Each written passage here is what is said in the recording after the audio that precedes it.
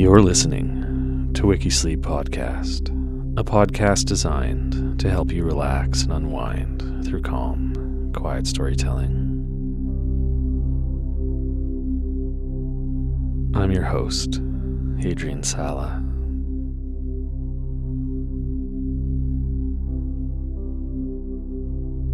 Today's story is about Calamity Jane, the self-proclaimed compatriot of Wild Bill Hickok who sought to avenge his death, and a performer in Buffalo Bill's Wild West show where she told tall tales of life in the West and of her adventures.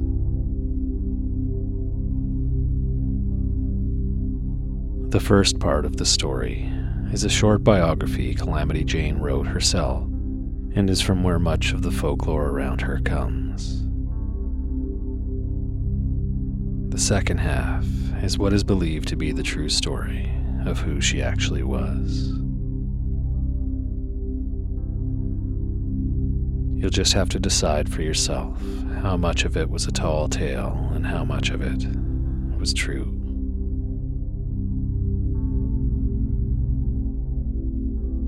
Before we begin, as always, I recommend taking a few long, deep breaths to help you get settled.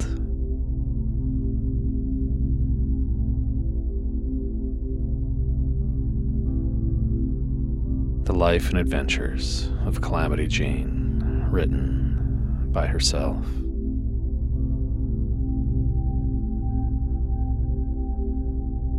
My maiden name was Marthy Canary. I was born in Princeton, Missouri, May 1st, 1852. Father and mother were natives of Ohio.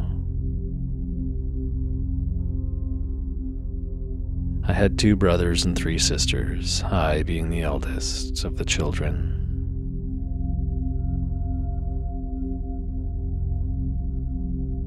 As a child, I always had a fondness for outdoor adventure and exercise, and a special fondness for horses, which I began to ride at an early age and continued to do so until I became an expert rider, being able to ride the most vicious and stubborn of horses.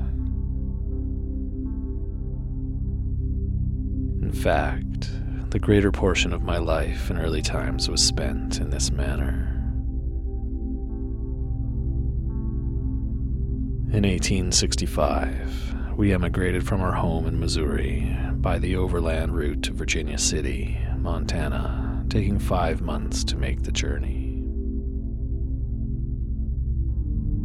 While on the way, the greater portion of my time was spent in hunting along with the men and the hunters of the party.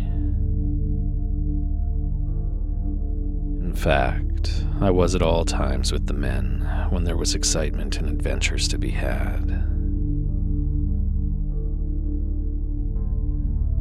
By the time we reached Virginia City, I was considered a remarkable good shot and a fearless rider for a girl of my age.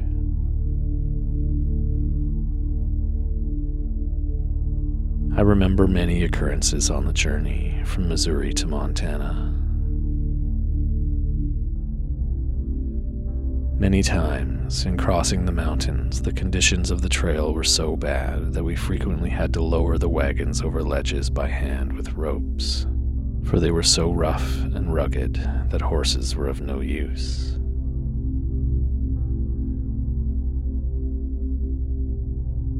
We also had many exciting times fording streams, for many of the streams in our way were noted for quicksands and boggy places where, unless we were careful, we would have lost horses and all.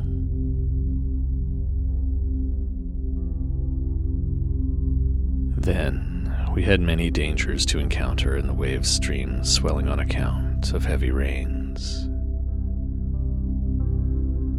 On occasions of that kind, the men would usually select the best places to cross the streams.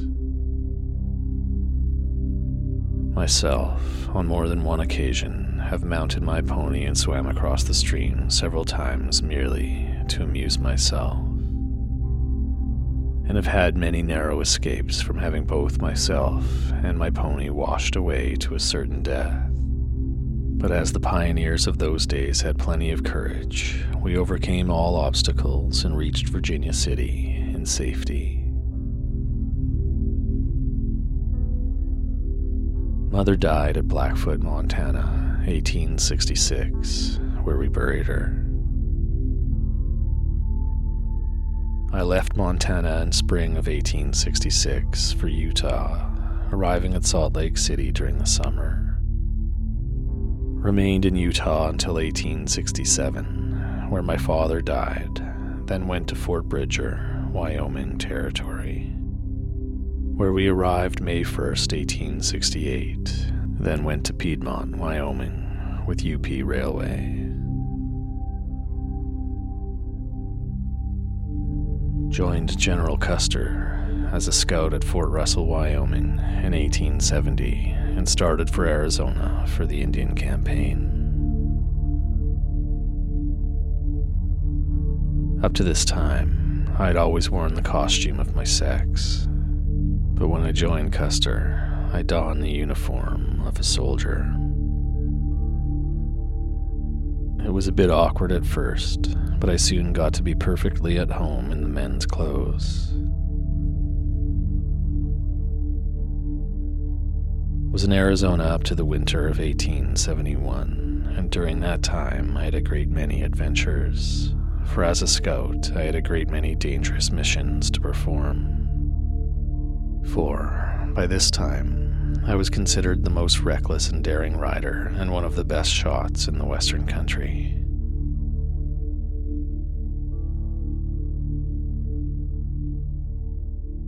After that campaign, I returned to Fort Sanders, Wyoming, remained there until spring of 1872, when we were ordered out to the Musselshell, or Nursey Pursey outbreak.